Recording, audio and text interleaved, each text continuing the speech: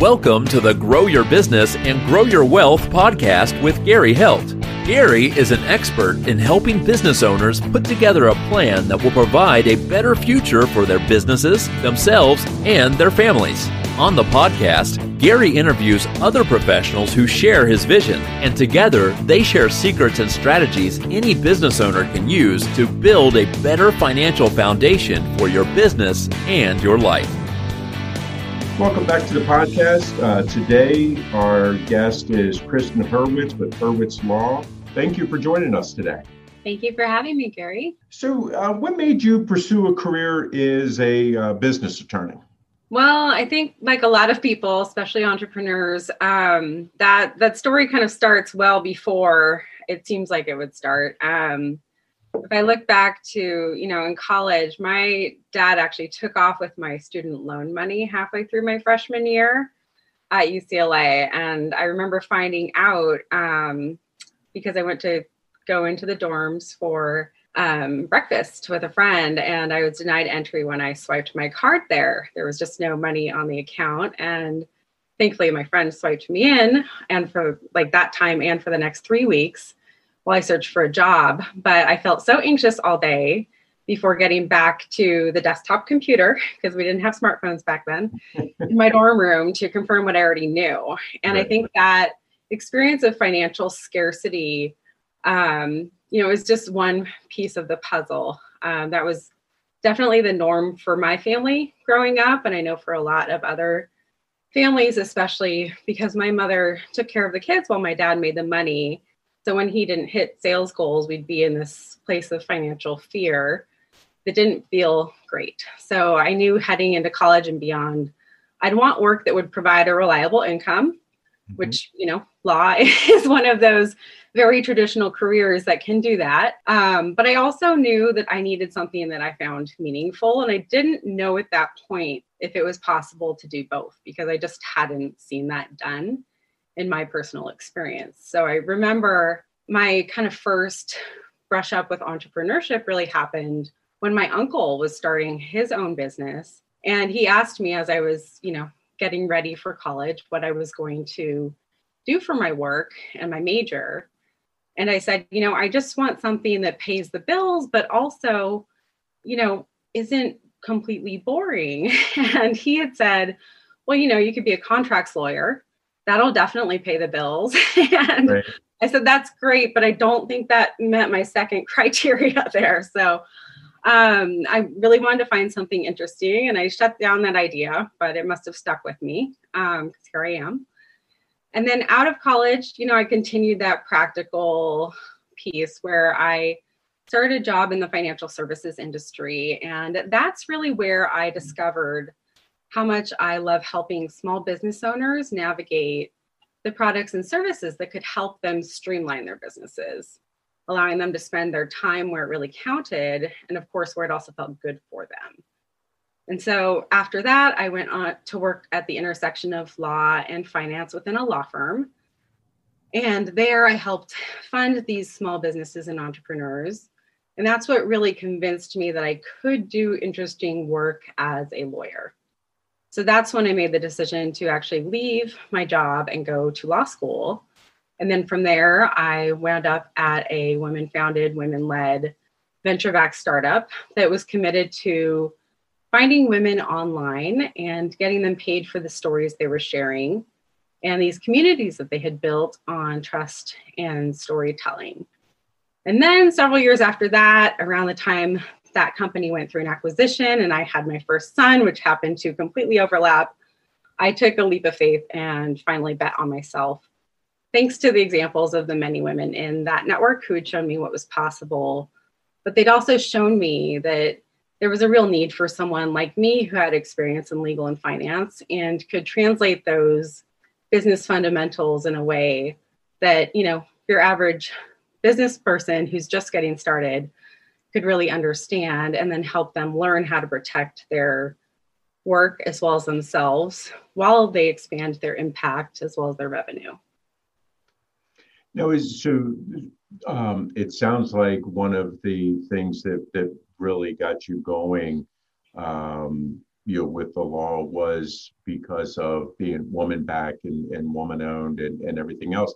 Now, have you continued that trend and to continue giving back?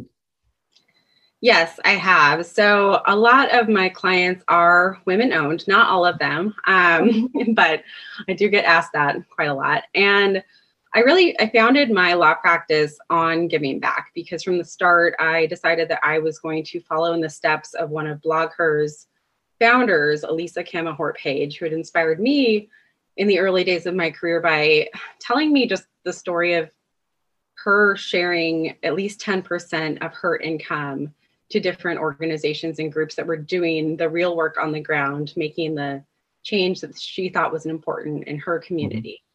And so that was something that resonated. And at the time, I didn't have the financial ability to do that, but it kind of stuck with me so that when I did launch my practice, I kind of treated it the same way that people would recommend you treat contributing to your 401k, where you just do it from the start and then you don't miss that money. Right. And I was lucky to be able to continue that these past almost 7 years. I think that's very commendable that you are continuing to give back and these principles that you've learned to continue them, because it definitely seems lots of times as people, start growing their businesses and stuff, they tend to get away from their principles. So it's definitely nice to see that you're continuing to do that. So tell me, what are some of the questions that as these young entrepreneurs are coming into you that you're wishing they're asking you when they come in and they're really not? So a lot of times people they think they know what they need. Like, I need a lawyer. I just need somebody to look at my contract real fast, or I just need like this one little thing changed. And what I really wish people were thinking about was the more holistic picture. I think so often in business and in life, it's so easy to get tunnel vision and you're focusing on this specific project, or you just want to get this client contract out the door so that you can, mark that revenue on your spreadsheet and just keep going. And I think that, like with everything, like the more intentional you can be about things from the start, or at whatever point you take the time to actually sit and do some strategic planning for your business, because not everybody has the ability to do that at the very beginning. I think that's, you are so much better served, and your business is better served by just taking some time to really do more of a landscape instead of focusing on just the contract or the specific section in the contract. What else do you need to think about in your business? A lot of businesses start with just putting up a website. Anybody can put a website on the internet immediately, right, or within a couple hours, thanks to tools like Squarespace that, were not around when you and I launched our businesses. But people don't know that just by launching that website, it's triggering legal requirements right away, including privacy policy. And there are so many other little things like that in business, or seemingly little things, that can become really big, expensive problems down the line.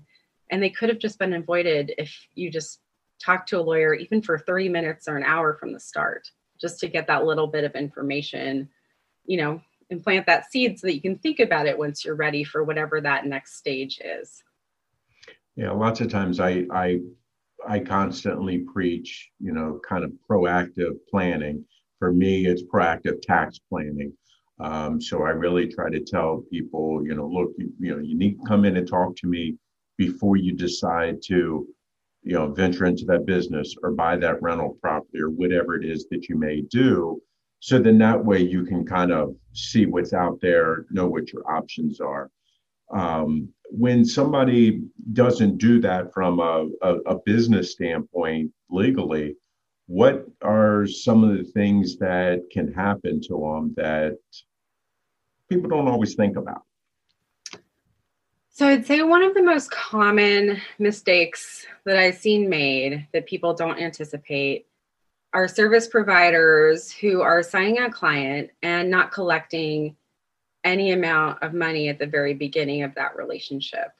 And it might be because they're billing on an hourly basis and they're not sure how long things will take, especially if they're really early in business. But what happens is that at some point you're going to get a client who tries to skip out on the bill. It's happened to every single service provider I have ever talked to, including myself. Right. And, we learn the hard way, and we learn really quick not to do that again. But I think that is one of the simplest things that is so preventable. Just take a non-refundable deposit to get that person confirmed on your calendar, in your schedule. Like, just protect your time, especially if this is going to be some sort of longer ongoing engagement. You can always revisit what makes sense, but get that payment up front, or at least some portion of it. And then, continue to communicate as you grow. So what about when, a couple people decide, hey, we're going to start a business up? What kind of issues do you run into, if you don't do the proper planning? So right now, especially, I have been helping quite a few people with co-founder disputes. And what happens there is that two people are very excited to get going on a project together. Initially, they call it like a project or a collaboration. They may not even really see it as a business yet. But at some point, they do start treating it like a business. It's actually earning money. Or even if it's not earning money, some sort of assets, intellectual property is created. And there's nothing in writing saying who owns what, who contributed what the revenue split is going to be between those partners. Or even just formalizing that this isn't a general partnership, which is not something you want to accidentally create under the law, that like actually getting an LLC in place or setting up both people as their own business and then having an agreement between those two businesses. There are different ways to structure it depending on what the ultimate goals of each person as well as the business are. But again, just taking the time to sit, have that somewhat difficult conversation at the start can prevent those problems down the road where one partner runs away with all the assets and is trying to, use those in a way that wasn't originally anticipated. Perhaps the other person created them. It can create quite a bit of a mess with both intellectual property as well as the many horror stories I think we've all heard of somebody just taking the money from the business bank account and taking off. So if I don't sit down with a professional like yourself, and I'm starting up a business with someone else, and we get into a dispute, what happens there? What's the governing body or document? Well, there are no documents. So what kind of governs what happens from there? So then you're relying on whatever the laws are that apply depending on where each of those people is located. I know not everybody is doing business with their neighbor next door in the same jurisdiction anymore. So you might have somebody in California, somebody else in North Carolina, maybe a third partner in Minnesota. You've got multiple different state laws that could apply here. And really what will come down to who wins most of the time with these smaller businesses is who actually has the funds to be able to hire the lawyer, because it's going to cost you thousands and thousands of dollars at that point to actually, hammer this out. And often smaller businesses may not have, like the individual owners themselves may not have that liquid cash available, again, depending on the stage of business. But, there might be some inequity in the financial power of those relationships of founders. And that's something that you also want to take into account in those governing documents that you should be creating when you're at the outset of creating this business. So what it really comes down to is plan. Come see a professional like you before you get started. Yes. Talk to somebody. LegalZoom is not my favorite, but that's all you have the budget for. Find somebody, talk to an actual human being. Don't go to Google School of Law, please. Everybody tries to do that. You waste so many hours on the internet, and everybody could have been better served just splitting a consult with a lawyer who is not taking you as a client yet, but can at least give you some initial things to think about, as well as, scope out a budget for what these things may cost. Yeah, it's funny you mentioned LegalZoom. I kind of look at LegalZoom as just the same thing as like TurboTax, if I'm going through it and I don't understand the questions and I'm answering them, who knows what you're getting at the end. So Yeah. I have the same fears. So what are some of the biggest fears that your clients have when they initially come in the door to you, and how do you help them overcome those fears? So I think there are a couple different big fears. So I think there's one, like the fear that kind of prevents people from coming in the door initially is that they're not totally sure if their business is going to go somewhere, or maybe it's already blown up, but they're so busy that they don't feel like they have time for legal, or they feel like they don't have the budget for legal. Mm-hmm. But that's where like people really need to take a step back and look at like, can you afford to not have the legal protections? Because if you don't do that planning and that work up front by meeting with somebody, you are putting yourself and your business, as well as the great work that you're putting into the world with your clients, at risk. And I think that at the point where I'm meeting with people, often they've already recognized those things and they're ready to get started in some way. But one of the big fears I think they have is that, you know, legal can be really expensive. You don't necessarily know what you're getting because most law firms charge an hourly rate. And so these small businesses, they know that they need information. They're afraid of doing things wrong. They know there's a ton of different laws that they need to think about. They don't exactly know what those are or what exactly they need. Right. And that's all really scary as a small business owner, for myself included. But really, like the one thing that I recommend is you have to at some point build legal into your budget the same way you do insurance, the same way you do tax planning and your, you know, bookkeeping services. It's just an essential component of doing business. And if you don't have that person that really understands you and your risk tolerance and your business, who has custom created those contracts for you, who knows them in and out, then when a problem happens, one, most problems can be avoided by doing some of that advanced planning. Right. But two, that person will be ready to jump on it immediately. Whereas if you're trying to find a new attorney, you know, it may take a while to find somebody who can even help you or is willing and able to take you on as a new client. They don't understand your business. I talked to an opposing counsel last week who couldn't even pronounce the name of his new client who is pursuing some litigation. And that is just so indicative of some of the problems that you can run into working with these more traditional law firms who are, you know, they're used to working with bigger corporations who are doing big mergers and acquisitions or litigation, you know, these transactions that earn them millions of dollars in fees. So with small businesses, you know, who don't have a budget of millions of dollars, they would just end up shuttering overnight if they ran into that situation. I think that's where it just really becomes important to kind of set some of that like self-limiting beliefs around money and things like that aside, so that you can really focus on just getting a concrete plan in place that you can actually implement now or over the next 12 months. So it sounds like, you know, a couple things. One is they need to make sure that they find an attorney that is, I'm going to say that will be able to help them, that's their size. Because you're saying, you know, the big companies and stuff, they're not necessarily suited for somebody who's just starting up a small business type thing. But then also spending the money now is going to save you exponentially on the back end in case anything gets challenged, or if you have, you know, other people that you're working with, just being able to protect yourself. Right. So besides not coming and seeing a professional like you to get started, what are some of the common mistakes that you see, you know, your clients making? I'll say that, like, I usually start with like a revenue first perspective. So I take a look at like, what is your main revenue stream? Or if you've got multiple ones, one of my clients has 6, like, let's take a look at each of those. And what is the document that people are interacting with that's governing that relationship? So let's start there.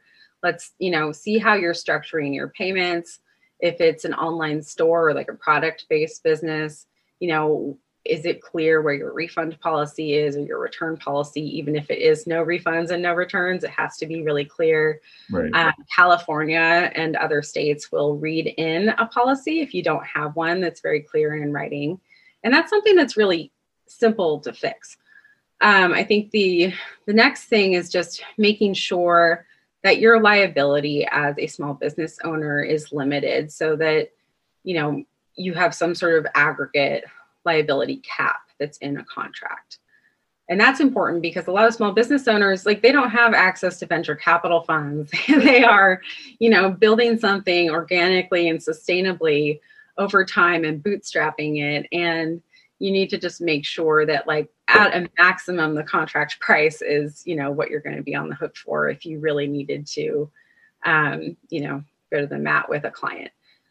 I think the other things is people really underestimate what is required when you're launching a website, because from using stock photos, there are so many free stock photo services out there, and none of them guarantee that they have the copyright to any of those images, or that the people who, might be professional or up and coming photographers who are contributing those photos and saying it's okay to use them, they're not even guaranteeing that those people have the copyright to it. So you could find yourself in a situation where you use some stock photo image on your website, maybe you use it on your Instagram, LinkedIn, whatever social media platform you're on, and you can get a cease and desist letter from a photographer who does own the copyright to that and potentially end up getting sued. And meanwhile, your free stock photography site has required you to indemnify them, which means act as their insurance, right? Because you chose to use the free photos that they made available through their platform. So that's one of those things where, one photo could end up costing you thousands of dollars, well over what a photo shoot would cost to get custom branded images, which will look much better, perform much better. So even if that's not in your budget at the start, there are better ways to start, even with some very low cost stock photography sites that, do guarantee, these are images that I took as a photographer. It's a one-to-one thing. So you brought up something, when you raised that in California. So another important thing using a professional like yourself is, you're not using, Uncle Bob who lives in Ohio to give you advice on your business in California. You really need to look at someone who knows California law to be able to help you. Yes. And so I think a lot of times people don't always realize that attorneys are licensed in each state. Mm-hmm. So I'm a California licensed attorney. There are also bodies of law that apply across the United States because we're not just doing business in our state anymore. So if I sell to a customer that is in Michigan, I need to make sure that, I understand what would potentially come into play with that transaction. So that is where it's not just the attorney that's in your state, but also somebody who is familiar with doing business across state lines, because in that case, multiple different state laws could apply, or at least you need to be in compliance with whatever the minimum requirements are in each of those states. So I think that's where, doing business online has such a huge ability to expand our reach as small business owners. And it also can expose us to a lot more potential liability. And I know everybody's doing business online pretty much right now because of COVID.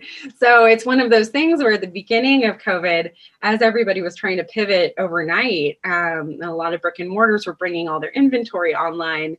These are conversations I've had over and over again. You've got to have a privacy policy. You need to have some terms.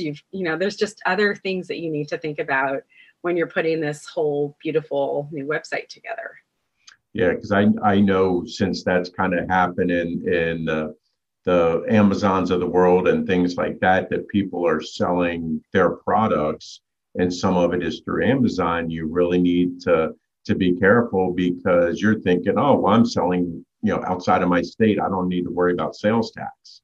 Mm-hmm. If you do, because the state that it's going to wants their money also.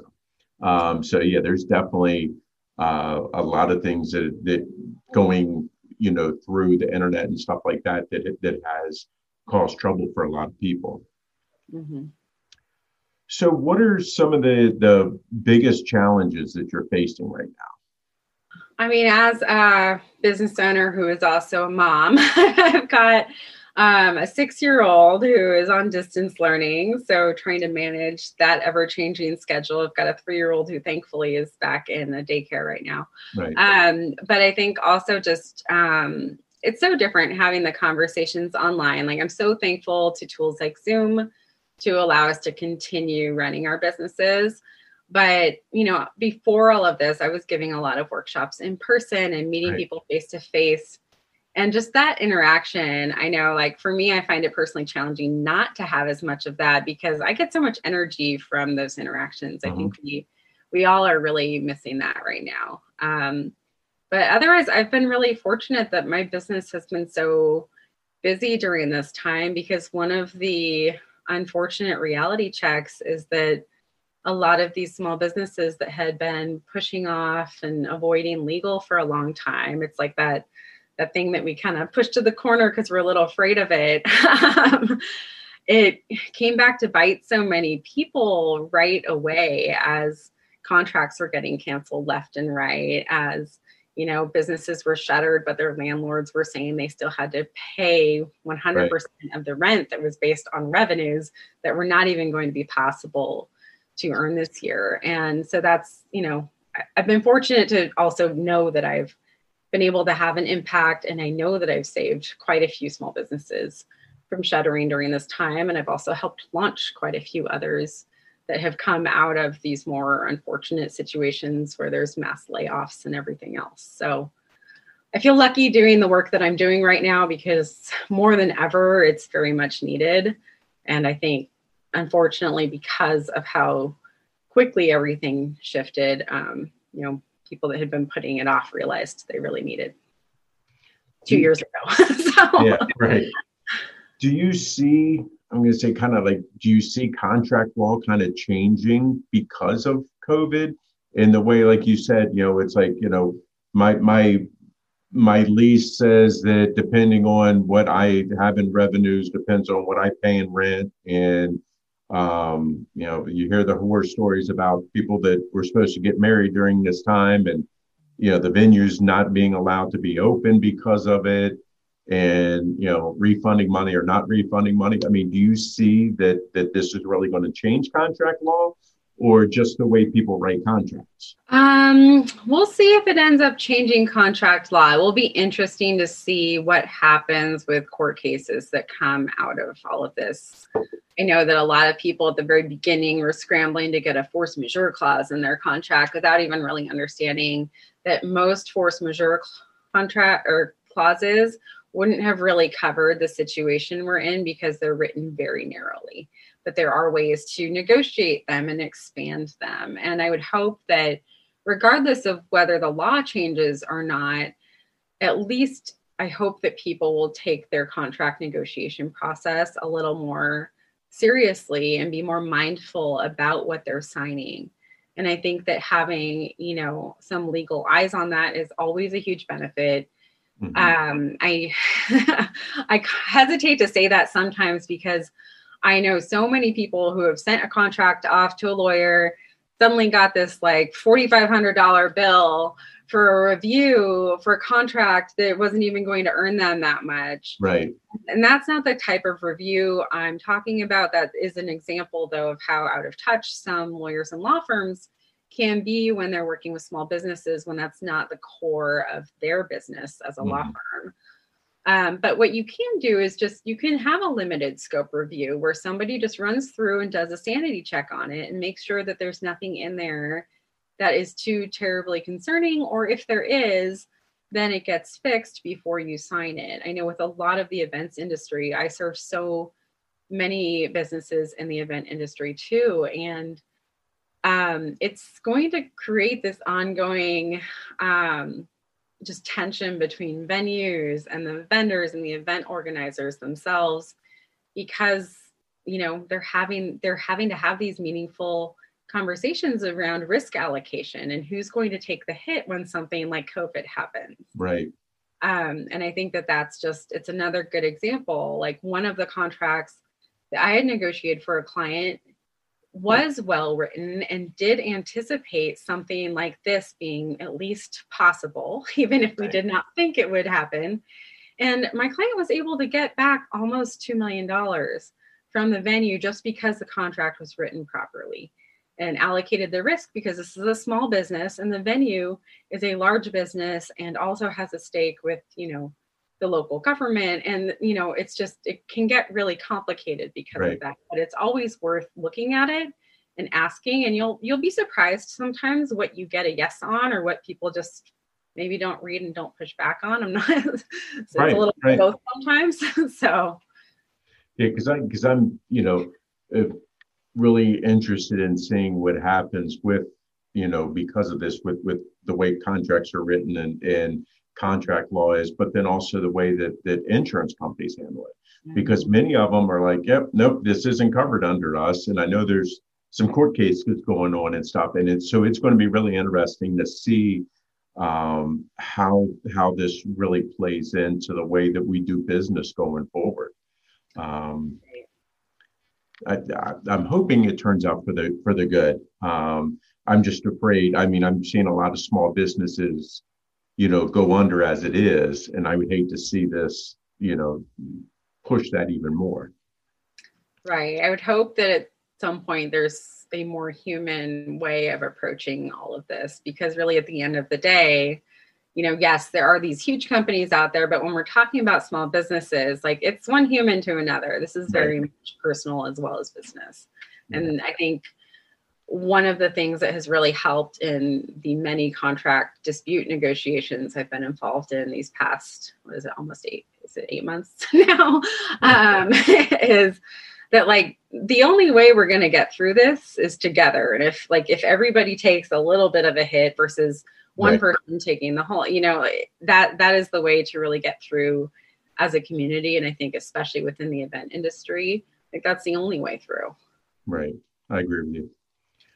What do you know now that you wish you knew when you first got started on your own business?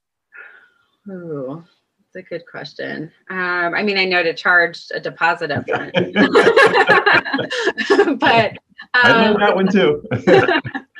Besides that, let me think for a minute.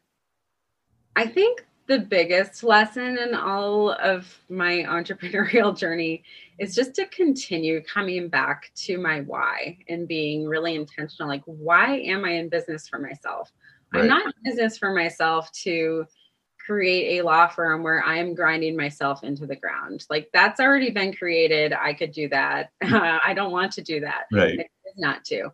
But also, like, in terms of who I'm serving, that, like, it's just everything, all of these little decisions or seemingly little decisions are really easy to get away from, like you said earlier, when I was talking about giving back 10% of my revenue. And I think that just continuing to come back to that and reassessing why I'm in business, who am I serving, what's the point of any of this, which I think is a question many of us have probably asked over and over in 2020. And just being flexible about the fact that also sometimes the way that I started isn't how I plan to continue, and that's okay. And sometimes something I'm doing right now is not part of my bigger scheme, but if it's going to help this one client that's not, perhaps my ideal client, and I feel like I'm going to make an impact there and I'm okay with that, that's also okay. So I think that general flexibility is something that is important in life, but definitely in business. Right. So what does your ideal client look like? My ideal client is somebody who, they start with like an inkling that like things aren't quite the best way that they could be, or they have an idea that they could do it a little differently. And they're very firmly rooted in their values. They know what their core values are. They've taken the time to define that. They often come from a historically marginalized group, or, a group that is, small business owners as a group generally are historically underrepresented by legal because they just aren't worth it from the big law firm standpoint in terms of revenue. And my ideal client also is somebody who wants to make a meaningful impact through their business, but also outside of their business. And when I said my story at the beginning, like I didn't know that it was possible to make money and also make an impact doing something that felt deeply fulfilling. That is, something that my clients know is possible, or they're starting to learn it's possible if they're earlier stage in their career. And I think that that's really everything. Like they come back to their why. They're intentional about what they are building, and they want to be in it for the long run. And the long run may shift and change, and look a little differently from 1 year to 5 years from now. But they aren't looking for a quick payday. They're not, seeking VC backing. Right. They just are trying to, build community and make a difference doing the thing that they know they're really good at. So somebody fits this criteria. How do they find you? So they can always hop onto my website. It's Kristen Herwitz KristenHerwitz.com. Or my Instagram is really like the platform that I choose to hang out on. It seems to just, strike that balance between business and personal, because I very much believe in integrating those things. So my handle on Instagram is Herwitz Law. And I do offer monthly legal office hours for non-clients on the third Thursday of each month. So that's a 30-minute session, where entrepreneurs and small business owners can get, these burning questions answered and get pointed in the right direction without having to invest in a fuller ongoing relationship. So it's one of the ways that I try to give back to my community of small California and online businesses, just to make sure that they're getting that leg up that they need at whatever point they're ready to start thinking about legal. Well, I'd like to, thank you for your time today. I think it was very insightful in what you had to say. And I certainly like the holistic approach that you take in your business and sticking to your core principles. So today, our guest, it was Kristen Herwitz with Herwitz Law. We really thank you for your time. Thank you, Gary. It was a pleasure to be here. This show has been produced by Market Domination, LLC. To discover how you can have your own show completely done for you and turn it into a real published book and become the authority in your marketplace, go to www.marketdominationllc.com/podcast offer. This podcast is a part of the C-Suite Radio Network. For more top business podcasts, visit c-suiteradio.com.